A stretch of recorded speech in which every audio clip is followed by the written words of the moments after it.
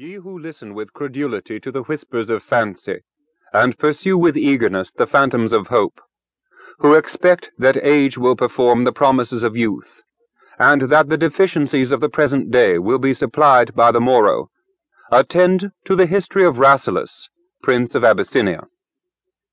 Rasselas was the fourth son of the mighty emperor, in whose dominions the Father of Waters begins his course, whose bounty pours down the streams of plenty, and scatters over half the world the harvests of Egypt. According to the custom which has descended from age to age among the monarchs of the torrid zone, Rasselas was confined in a private palace, with the other sons and daughters of Abyssinian royalty, till the order of succession should call him to the throne. The place, which the wisdom or policy of antiquity had destined for the residence of the Abyssinian princes, was a spacious valley in the kingdom of Amara, surrounded on every side by mountains, of which the summits overhang the middle part. The only passage by which it could be entered was a cavern that passed under a rock, of which it has long been disputed whether it was the work of nature or of human industry.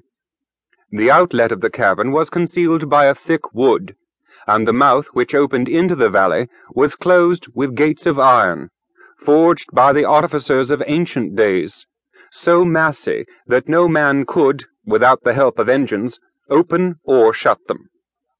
From the mountains on every side, rivulets descended that filled all the valley with verdure and fertility, and formed a lake in the middle inhabited by fish of every species, and frequented by every fowl whom nature has taught to dip the wing in water. This lake discharged its superfluities by a stream which entered a dark cleft of the mountain on the northern side, and fell with dreadful noise from precipice to precipice, till it was heard no more. The sides of the mountains were covered with trees. The banks of the brooks were diversified with flowers. Every blast shook spices from the rocks, and every month dropped fruits upon the ground. All animals that bite the grass, or browse the shrub, whether wild or tame, wandered in this extensive circuit, secured from beasts of prey by the mountains which confined them. On one part were flocks and herds feeding in the pastures, on another all the beasts of chase frisking in the lawns. The sprightly kid was bounding on the rocks, the subtle monkey frolicking in the trees, and the solemn elephant reposing in the shade. All the diversities of the world were brought together, the blessings of nature were collected, and its evils extracted and excluded.